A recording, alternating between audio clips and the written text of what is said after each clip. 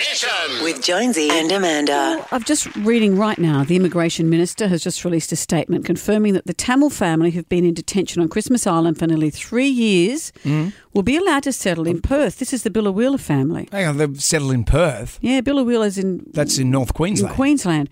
Well, as we know, the youngest daughter and her mother are currently in Perth after being medevaced to treat this young girl's pneumonia and sepsis. It doesn't sound like a conclusion yet. It sounds like a stay of execution. Well, Alex Hawke has confirmed that while the family will be allowed to resettle in Perth through a community detention placement, the decision will not create a pathway visa. So basically they're saying that they'll be in community detention until the next court move. If the court sides with the government, they're back on a plane to Sri Lanka. One step forward, 2 steps back. Jonesy and Amanda's